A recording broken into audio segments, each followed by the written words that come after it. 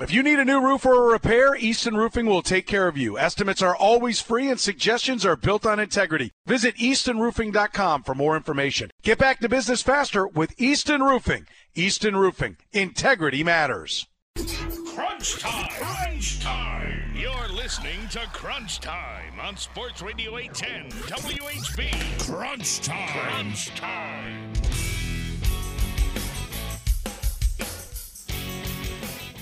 All righty, Kansas City, welcome to Crunch Time. That's right, Crunch Time. Tim Grunhart, Frank Bowl, the Super Bowl Victory Edition. Frank, how's that sound? Well, that sounds pretty good. 2 in the last, 4 years? Not a bad deal for this football team. Nice, very nice. Unbelievable stuff. I want to thank our great sponsors, CBD America Shaman, and, of course, first couple of days, I know that there was some talk out there, but about 38% off for Monday and Tuesday. But we came on Wednesday just so we can give you another day of discounts. So if you pop over to a CBD America Shaman store right now, you get 30% off all products all over the store. I want to thank our great sponsors. They are just a great Kansas City company. You want your water solubles, your gummies, your topical creams, sleep aids, energy CBG as they get these kind of cloudy days and kind of just down and out a little bit. Nothing wrong with sparking up a little bit with some CBG. And then when you're ready to go to sleep, a little Delta 8 or Delta 9 or even the CBN, which is a great product too, Frank. I know that you also take advantage of these products. And as we kind of get, when football's over in Kansas City, it's right around Valentine's Day, and Valentine's Day equals what? That equals spring is right around the corner in golf season. I know you play all the time. I loved your tweet the other day that I think you played on Super Bowl Sunday, didn't you? Yeah, I did. I'm not going to sit around and watch all those pregame shows. They've done 2 weeks of all the crap for 2 weeks going up to the game. I said, man, I go 4 or 5 hours, go outside, play a little golf, have a beer afterwards with my friends, go home. I got home, I think, at 5, and so I was a half hour out, and it was more like 45 minutes out. But I thought the game was going to start about 5:30. It's perfect. Fixed myself something to eat, and Sarah and I sat down and watched Super Bowl. And it was perfect. I mean, everything worked out great. All right, so tell us, what did the princess cook for her little prince for the Super Bowl? I know you guys probably have a tradition that you guys partake in. I know that, you're a guy of traditions. You've been around for a long time, Frank. I know you do the fried turkeys on Thanksgiving, and I know you guys deep fries. Christmas, different traditions. How about you with the Super Bowl? You've been around a lot of Super Bowls. Anything special you guys did? Oh yeah, it was perfect. It was a chicken breast sandwich on rye. That was it. We made it real easy. Just a little sliced chicken breast meat, and put on a little hot mustard on there, and throw some cheese on top, and put a few chips on the side, a little dip over there, and it was just absolutely perfect. So there you go. Yeah, Sarah and I watched the game. I had my mom come over as I came back to Kansas City to do an event at the Vineyard Church up in the Northland, not too far from the airport. I had a wonderful day with those people up there. Got there around 8 o'clock in the morning till about 2 o'clock in the afternoon. And then Sarah and I took Barley for a long walk. And I agree with you. I watched the golf tournament up until just about the time for the Super Bowl to start. I get worn out. You and I mean, we're just like everybody else. I mean, we watch all the coverage and everything else. But by the time it gets to the Super Bowl, I mean, they've talked about everything to nauseam, and I just can't watch it anymore, especially when you cover the game. I mean, you and I, we do radio, and then, of course, we, have to do our homework in order to do the shows. So, I mean, I was just ready for the damn football game to start. And when it did start, Frank, I guess we could start with that. I thought the Chiefs and the Eagles both started out pretty well. The Eagles did a really good job of time of possession. They kept Patrick Mahomes as a Gatorade player on the sideline most of the first half and even part of the second half. I mean, they did a really good job of driving down the field and and getting first downs and eating up clock. But, Frank, and I thought it was interesting because I turned to Sarah when it happened, and I said that was the key right there. And that was that 17-play drive that was about 8 minutes long. It had to settle for a field goal, and I think the wide receiver for the Eagles even said the same thing. I think Brown, I can't think of his first name right now. A.J. Brown. A.J. Brown said he looked at his buddy and said, hey, we just lost the game. And, there's a lot of truth to that. We talked about it. You listen to this show, Frank, and you've been covering football for a long, long time, and I played and coached for a long, long time, and there's certain keys, certain things you look for. And when you can get a team to kick a field goal in a long drive like that, it is demoralizing, and it also sparks up everybody on your side of the sideline. Your thoughts on the beginning of the game and some of the things that happened. Yeah, that was one of the keys in the game, and of course, when Jalen Hurts inadvertently dropped that football. We had the scoop and score by Nick Bolton. That was obviously a big game. But their game plan worked. Okay, their game plan virtually worked the whole game. They ate up a lot of clock. They scored some touchdowns. They had to kick that field goal. You don't want to kick field goals in situations like that. But their game plan was working against the Chiefs. Hey, let's face it. It was 35-35 with 8 seconds to play. Okay, so, you know what I mean? And then the Chiefs kicked the field goal, obviously, and won the football game 38-35. But their strategy worked against Kansas City Chiefs, and that was the key for them. They knew they couldn't shut the Chiefs out, so they wanted to limit them to as few possessions as they possibly could during the game, and that's the only way to do it. And I give credit to Nick Sirianni and his staff. Both his offensive and defensive coordinators are gone. Okay, they now have new jobs, which is absolutely crazy, and Eric Bieniemy can't get a job, but we'll talk about that maybe at a different time or whatever. But the Eagles' game plan worked perfectly. If they hadn't fumbled the ball, the game they'd be having a parade in Philadelphia today. Yeah, and that's nothing against the Chiefs and the way they play. No, it's not. Absolutely not. They were two very competitively, they're two very close football teams. They were both great. I mean, everybody wants to think the Chiefs are just far and away, and I heard so many times, Chiefs going to win by double digits. I'm just going, no, they're not. They're not going to win by double digits. And I know you could make up scenarios where, well, if this would have happened and that would happen, that almost happened. Well, this almost happened. It didn't happen. It ended up 38-35. And that's how competitive these two teams were. One giant mistake. And then, of course, the doink field goal by the Chiefs as well. But one giant mistake by the Eagles was the difference in the game, and that's what you play for. You play for, when you're in games like this, Tim, you've been in games like this, you play to have that team make a mistake, and you don't make that giant major mistake. You're not going to play a flawless football game.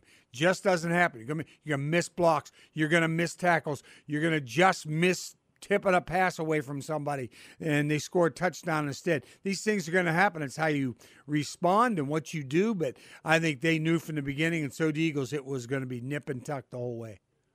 Yeah, Frank, and I think a good point for everybody out there that maybe has never heard this before, but this is really a key. If you're a coach, if you're a player, or you're anybody that is involved with a football organization, there is a constant that happens when you play these kind of games. And that is that it's going to be one or two plays that are the difference makers. And you never know when those plays are going to happen. It is as close as that. And that's why the NFL is so great, and that's why it's so hard to win. That's why when you have two great staffs and two great teams, it comes down to a couple different plays of this in the game, and you hope that those plays go your way. And the key is, when you're a coach, is to motivate your players to play every play, because you just don't know. You just don't know when that play is going to happen. And you got to be prepared, and you got to be ready, and you got to be willing. And you got to have a game plan, and you got to understand the scheme, and you can't have misassignments and mental errors when it comes to that play. And if you look at that game, it came down to maybe 3 plays. Number one, the turnover from Jalen Hurts. Number two, the holding call on, was it Bradbury? That was his name, right? Yes, Bradbury. The only holding call of the entire football game. The only holding call. Unbelievable. And then number three, I'll lean on you for this one. You could say it was the hold on the long drive. You could say it was the missed field goal from Butker. The third one isn't as obvious as the first two, but that's the crazy thing. And that's why coaching football could be so frustrating at times. And listen, Nick Sirianni did an unbelievable job of coaching up this team and keeping that team focused all year round, and doing a great job of putting together a game plan. But he got his ass kicked by Andy Reid. It's as simple as that. Oh, second half especially. The adjustments that were made in the second half. When you have wide open guys for touchdowns, that is creative genius. When you limit the running game of the Eagles like they did, and Spags, I know, wasn't thrilled with the way they played, but they played good enough. But with the adjustments, like you said, Frank, in the second half were great. We'll talk about the offensive line and defensive line play maybe in the second segment. I got some thoughts on why they played so well, but your thoughts on those adjustments that were made at halftime? Andy just outcoached him. And when we went into the game, my final prediction was 28-27 Kansas City when we talked about this last Thursday. But the innovation of Andy Reid, bringing back stuff he used to run at San Jose State, when he's got the two backs in the backfield and that sprung Pacheco on that one run around the end and there was no one there, and he got really hit. He got really low tackled and he got his legs taken out from underneath him, really landed hard. That was a hard hit, but he ended up getting a first on there and, continuing on for the Chiefs and just pulling those things out and not being afraid to use them. They weren't up 31-10. Okay, you know what I mean? They were in the middle of a battle with the Philadelphia Eagles, and he's pulling these plays out. And the amazing thing is the whole coaching thing for me is when he calls the play, sends it in, the players know what the play is. They haven't run the thing in like 3 years, and he pulls something out of the playbook and says, here's this play, this kind of stuff we work on Fridays, and here's some of the stuff we do.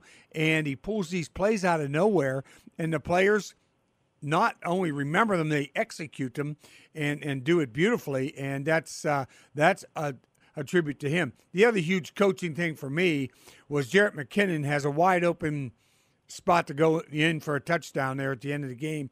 I think would have given the Eagles would have had about a minute and 40 seconds, a minute and 30 seconds or whatever, get the ball back.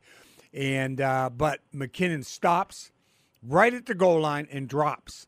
I mean, they practice that every week. I think Andy Reid gave Eric Bieniemy a lot of credit for that, having these players well aware. I'm sure the quarterbacks in the huddle going, look, they're going to let you score because they want you to score so they can get the ball back and try to go down to the end of the field before the game's over.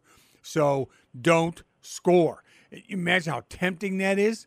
I mean, that may never happen for McKinnon again. He may never have an opportunity to score in another game like the Super Bowl. I mean, and he just stopped and dropped because, Tim, you talk about this all the time. This is a team football game. This is not about individual stats or being able to tell your grandkids, that you scored a touchdown in the Super Bowl. The best thing you can tell your grandkids and your kids at that point is, look what I did. That's all about the team. That's what this game's all about. And I think that exemplified this football team for the entire season was a team. A lot of young guys running around back there, playing their hearts out. A lot of guys who were back from the Super Bowl team from a couple of years ago. Those guys helping the young guys get squared away, and just the ups and downs of the season and ending up with 3 losses when it's all over and another Super Bowl trophy in the Kansas City Hall of Fame. Yeah, let me touch real quick on that touchdown because you're exactly right, Frank. McKinnon being unselfish. Not worried about himself. It's we, not me. That was an awesome display of teamwork. And if you don't think it's important, well, I know you do. All right, so let me rephrase that. It is every kid's dream to score a touchdown in the Super Bowl. All right, so it's really important to score a touchdown if you have the opportunity to do that. But for him to put team first and not score, that's a bigger moment than you can imagine. Because I just want to give you an example.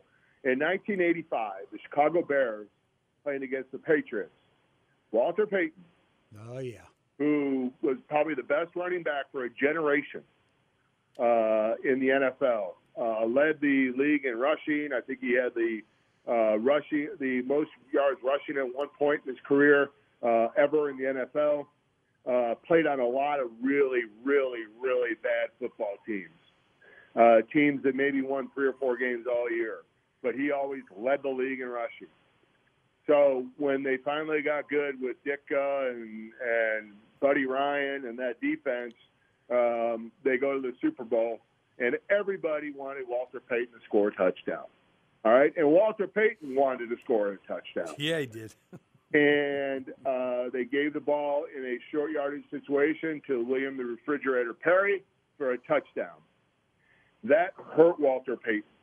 Now, Walter Payton never complained about it. Walter Payton never moaned about it.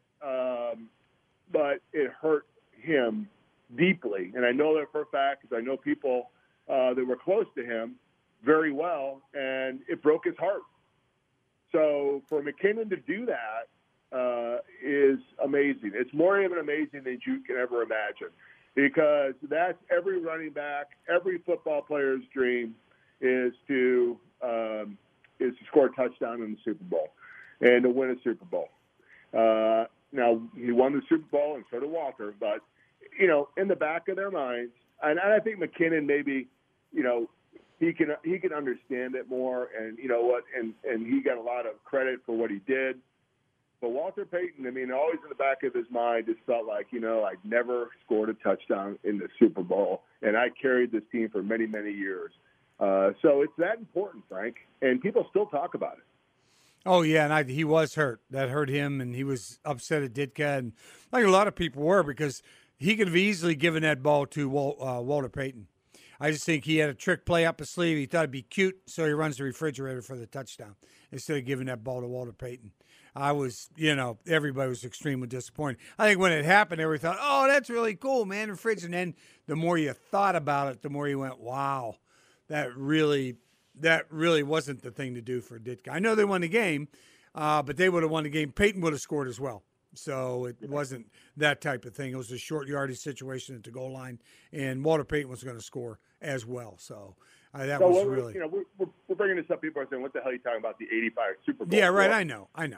But the reality, it's okay.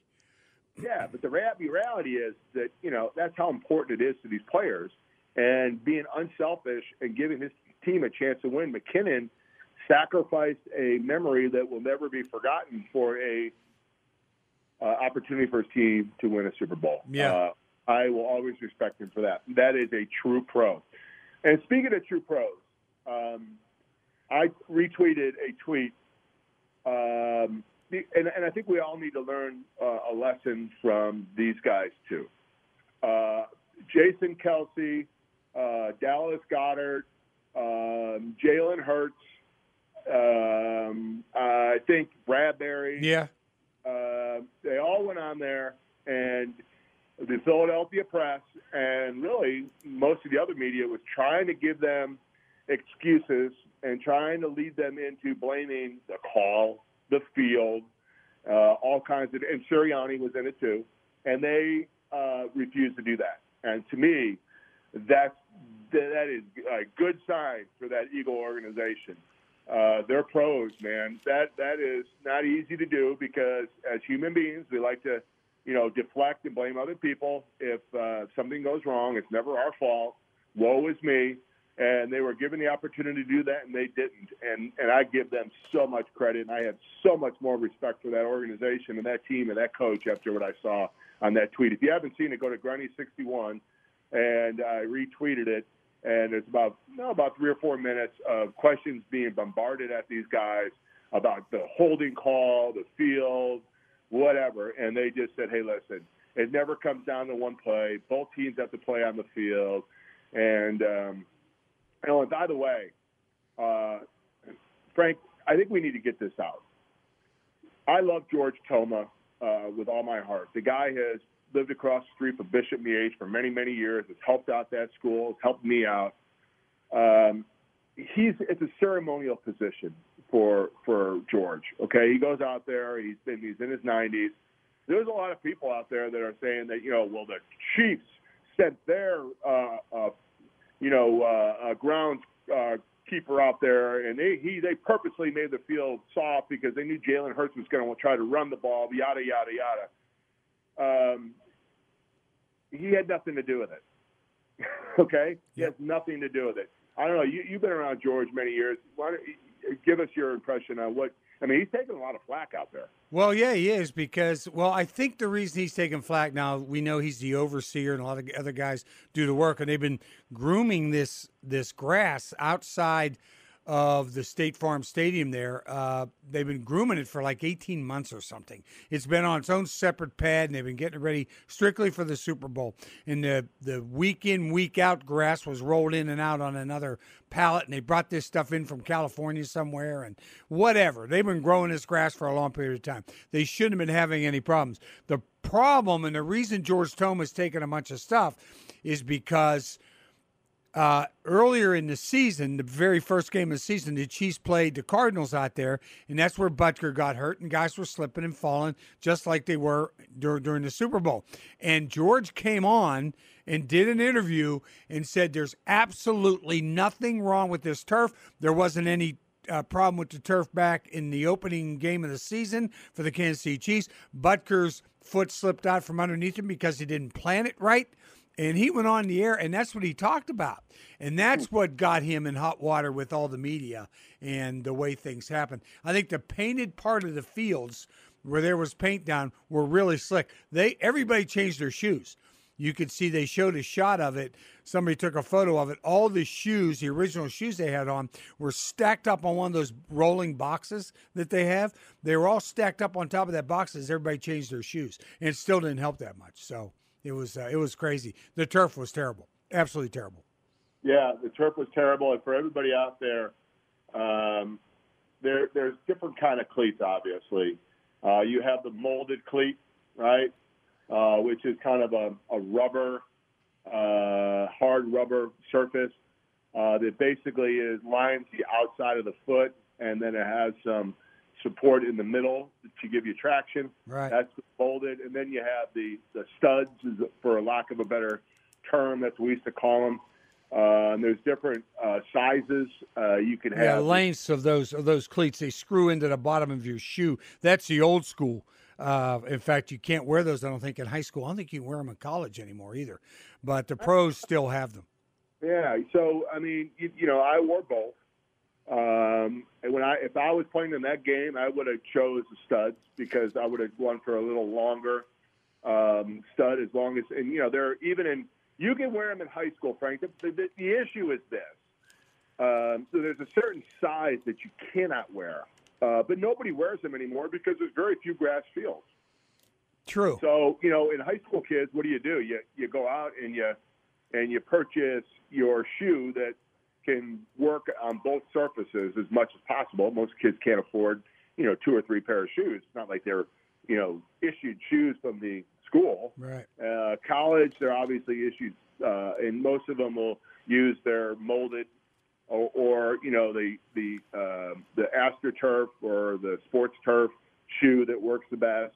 And then, when you have some grass fields, or the very few times you're playing grass fields, most of the grass fields are cut so short that it's almost like a turf, so you can get away with wearing your molded.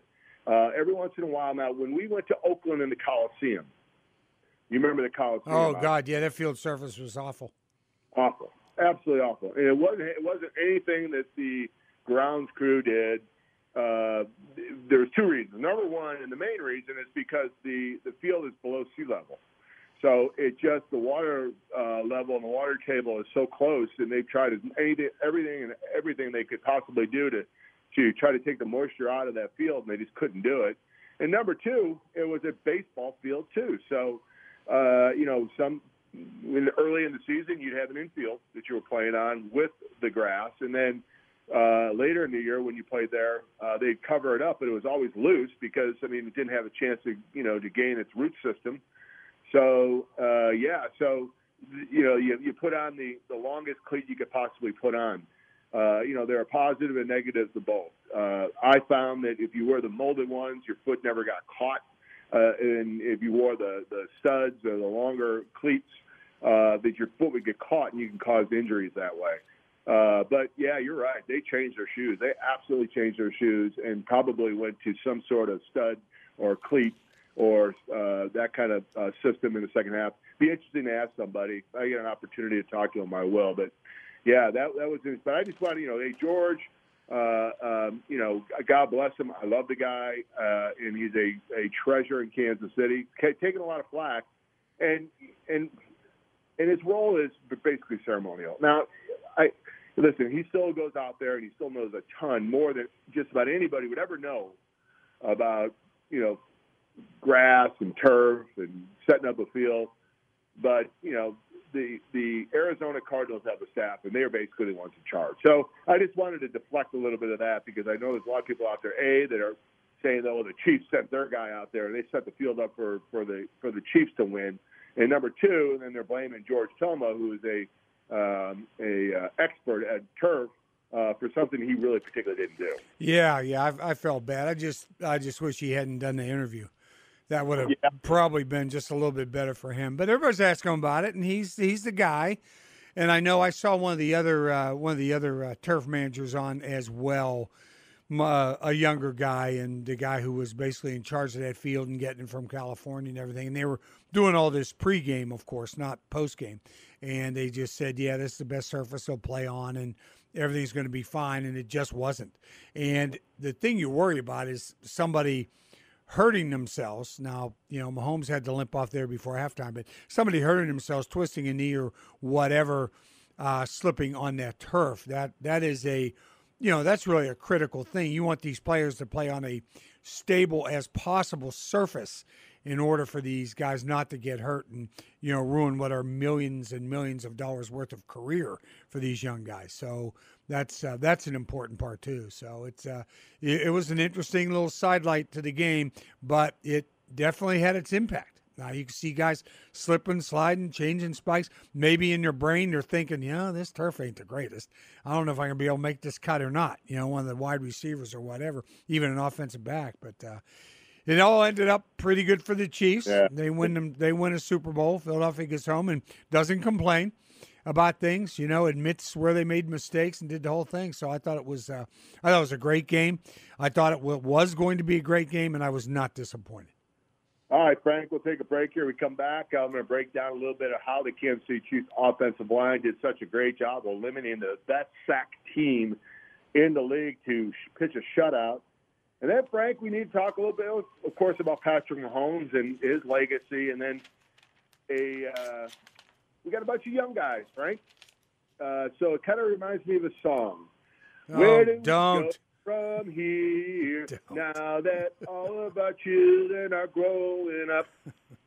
So where do we go from here? We have a bunch of young guys. Do we say goodbye to a couple veteran guys? Because there's a lot of young guys that they got to sign, and they got to, keep happy on this team. And one thing that's consistent and constant in the NFL is turnover. And so we'll talk about maybe some of the options the Chiefs will have with some of their veteran guys that may be gone because the younger guys are growing up. All right, I want to thank our friend CBD American Shaman. Great job by them. 30% off all stores, all products. Right now, pop on in and get yourself some great CBD products from the Kansas City company, because you're listening to Crunch Time.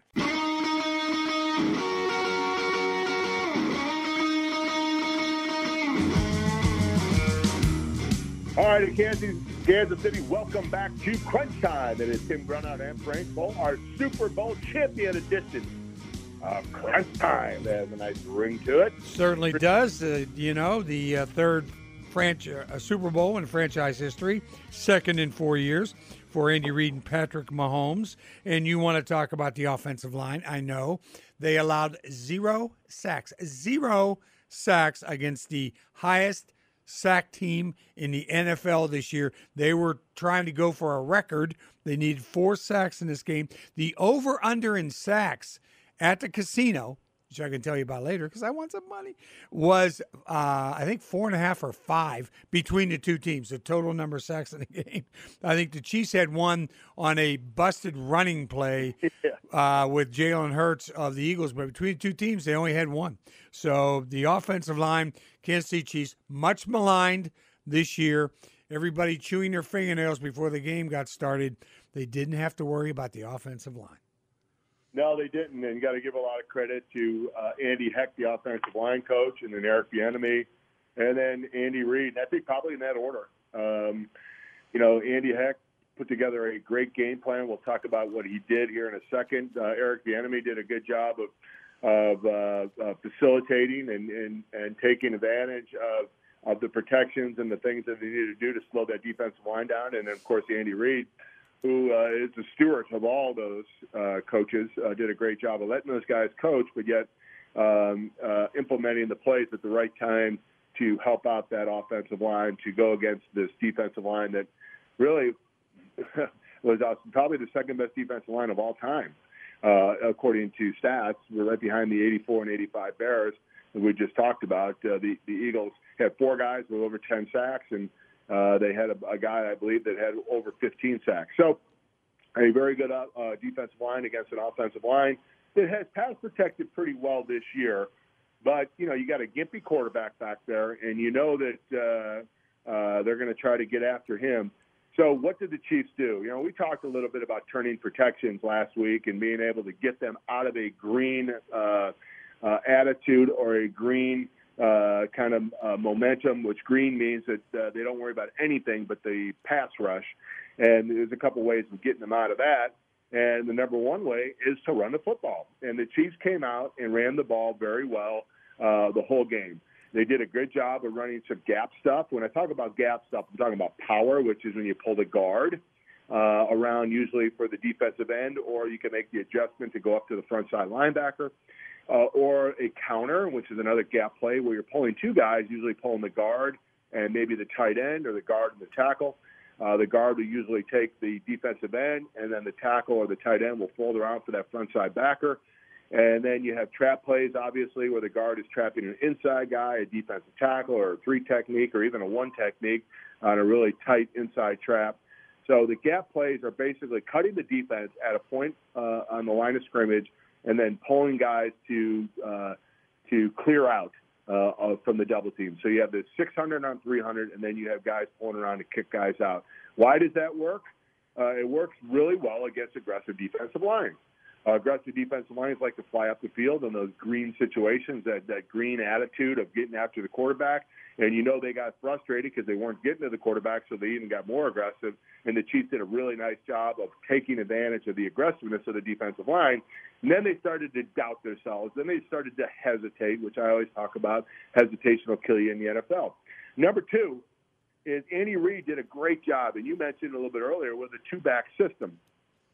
And one of the things that the Chiefs have implemented pass protection-wise most of the year, and they did not do it in this game, is what we call jet protection.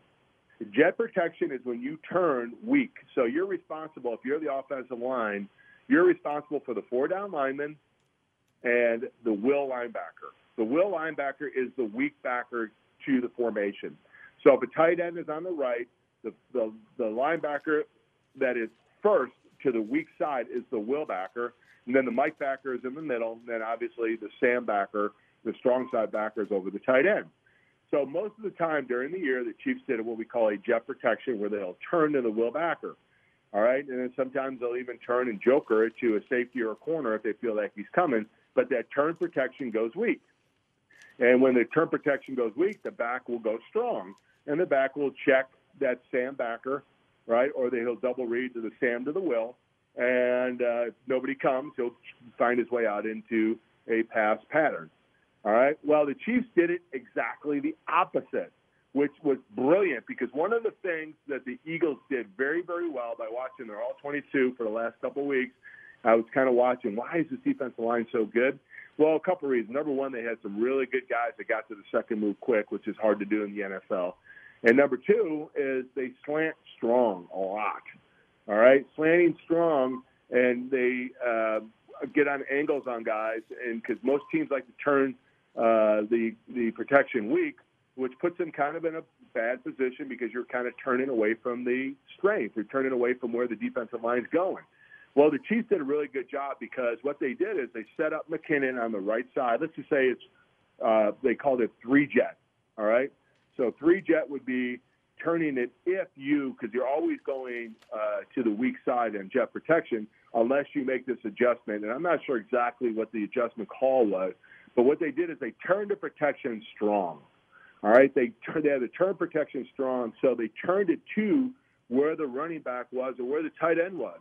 Well, you're saying, well, why would they do that if they had their help on that strong side? If they had a tight end over there to help out, why are you turning towards the place that you have help? Well, Andy Reid and Andy Heck and Eric Bieniemy did a really good job, Frank, of taking the back and the tight end and bringing them on the snap across the formation to help out weak. So they set them up. They set them up because the Chiefs have been so tendency-wise turning weak that they started to turn strong, so they were turning right into where the protection was. So that was the number two thing. And number three thing, the Chiefs just won the individual one-on-one battle. And, every once in a while you can have all the great schemes, you can have all the great plays and all the great setups, but if you don't win that individual battle, you're going to lose the game, and the Chiefs won that. So they ran the ball well. They tricked them a little bit with turning the protection the opposite way they usually turn it to, and they won the individual battles. Really good job by the offensive line. Yeah, really. And they rushed the ball very well, too. That was very important. Sometimes Andy has tendency to get away from that pretty quickly, but he used it to his advantage, let alone the Eagles who were rushing the ball.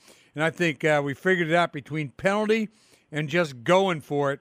The Eagles made 15 out of 19 third and shorts by that quarterback sneak that they run so well.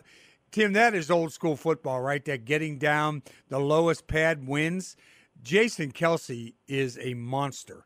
Was a monster at center. They blew the Chiefs defensive line off the line of scrimmage on those plays. That was unbelievable. When you saw Chris Jones go for a ride like he was on top of a wave, I went, oh my God.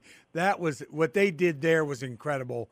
And but even though they come up with that kind of percentage on their third and shorts and fourth and shorts, the Chiefs still managed to win that football game. And I think a lot of that rises on the will and the heart of Patrick Mahomes, who looked like he was really injured at halftime, came out the second half, gutted it out, made another big running play, and, just put this team on his back once again. Yeah, and, just for everybody, it's ugly in there on those quarterback sneaks, and I know Jason Kelce has commented on his podcast with his brother that every time they call a quarterback sneak, he walks up to the line saying he hates his life. I hate my life. I hate this. And it is brutal.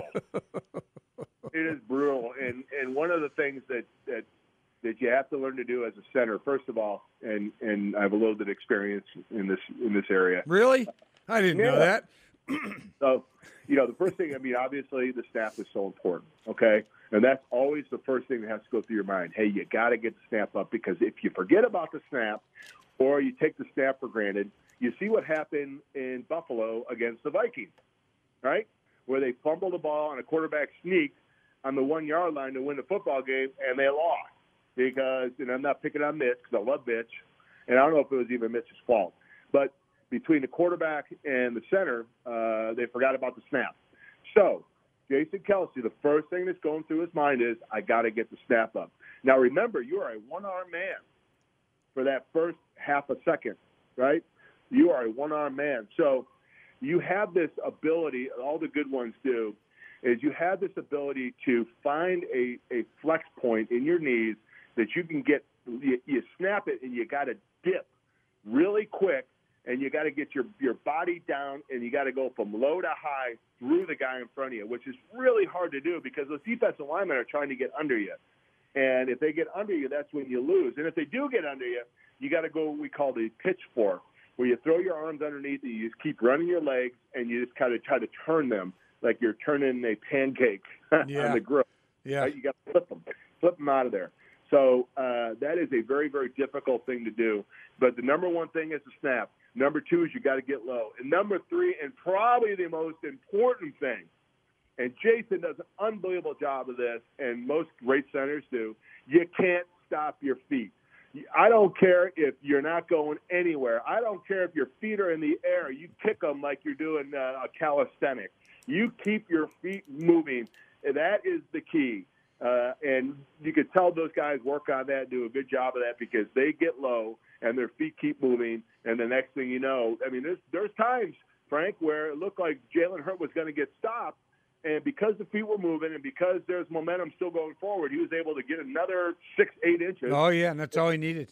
Yeah, and that's all he needed.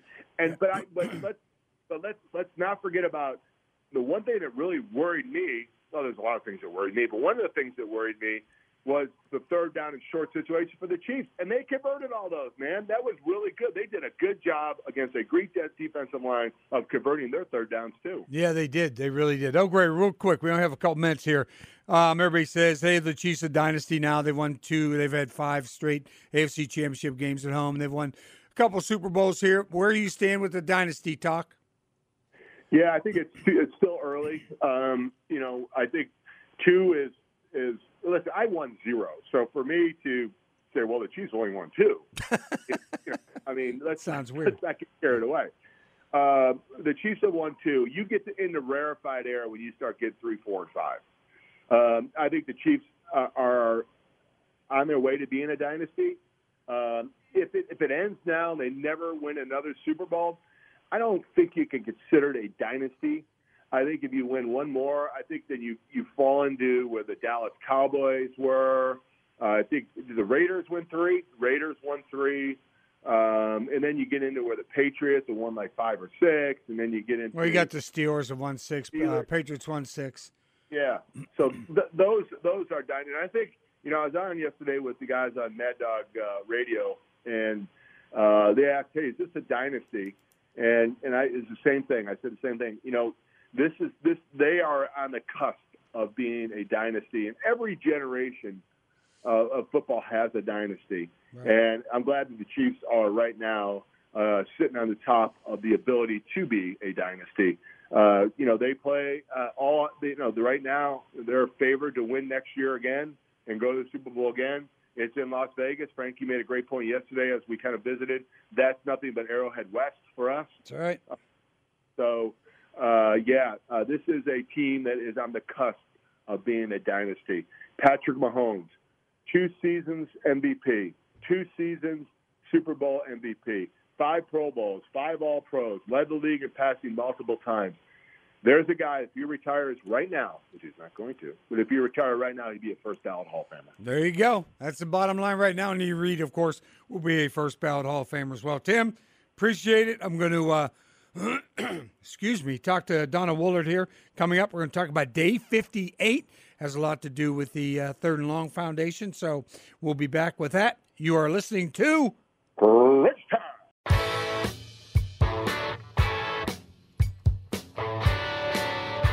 All right, welcome back to Crunch Time. Frank Bowl here, bringing on my good friend and the wife of my very good friend, Donna Woolard, Jamie's wife. And I know just back from an exciting time in Arizona, got to see some golf, got to see the Chiefs win their second Super Bowl in 4 years.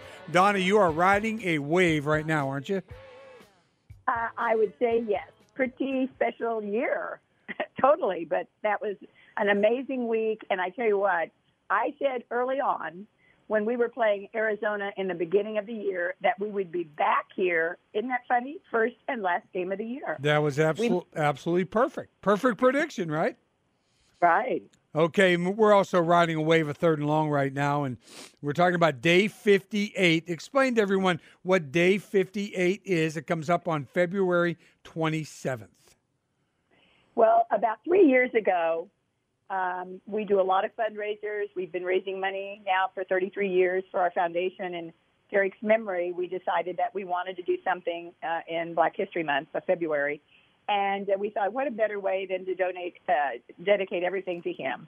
Of course, he just passed 23 years ago last week. Right. And we decided to do it through social media. We decided to do something different. And this year, we made it even more specific because all the funds that we have donated to our foundation, all through social media, or you can do it just especially right through our website. But we've asked individuals to donate in Derek's memory, who's been gone 23 years. But, man, is he significant now. And I just want to say this. In Arizona, I saw hundreds of 58 jerseys. I actually interviewed and talked with many and told them about Day 58 and what we were doing. And I had a gentleman who literally went on his website sitting with me at the 16th hole and donated $58.58 in Derek's memory. And I was like, oh, my gosh. I said, this year, all the funds we specifically said will go to all the students, books, supplies, field trips. We're going on one February 23rd to see Cinderella. Anything that helps those kids on a weekly basis, yearly basis, all funds go to that. And it was all in Derek's memory. Yeah, and right. So we're so excited. Yeah, and it's all for him, and you could donate $58, $580, $5,800. You can do $58,000. Do whatever you want in terms of 58, but you can also give smaller denominations. So I'll go to the great program, the Day 58 program for all those kids. And we're talking with Donna Woolard. She's one of the program directors down there at Third and Long that does such great work. And so that's how are things going so far? Right now, we've just gotten started a week ago, and I know that we've had several thousand donated. I haven't seen the numbers. I've been out of town. But we're posting it on all of our social media, and all I want individuals to know is that Frank's right. 58 cents, $5.80. It doesn't matter, but this is what I want people to remember. If you ever watched a game he played in, if you ever got to meet him, if you ever got to watch him play, just go back and remember what it was, that it was such a delight to our city, and he meant so much. This foundation was his baby, and it was his dream when he came to the city to start something for kids 9 to 13 to tackle literacy. And we just want you to do whatever you can do and pass the word along. Go to our website, click the Day 58 button, and donate whatever you can. Every penny counts, and you'll do it because you love him and you love our kids. That's right. Go to the Third and Long website, donate to Derek Thomas and Day 58. Donna, we appreciate your time this morning. Thank you very much, and God bless, and 58, keep watching over us. Thank you so much. That's right. Thanks, everyone. You're listening to Crunch Time.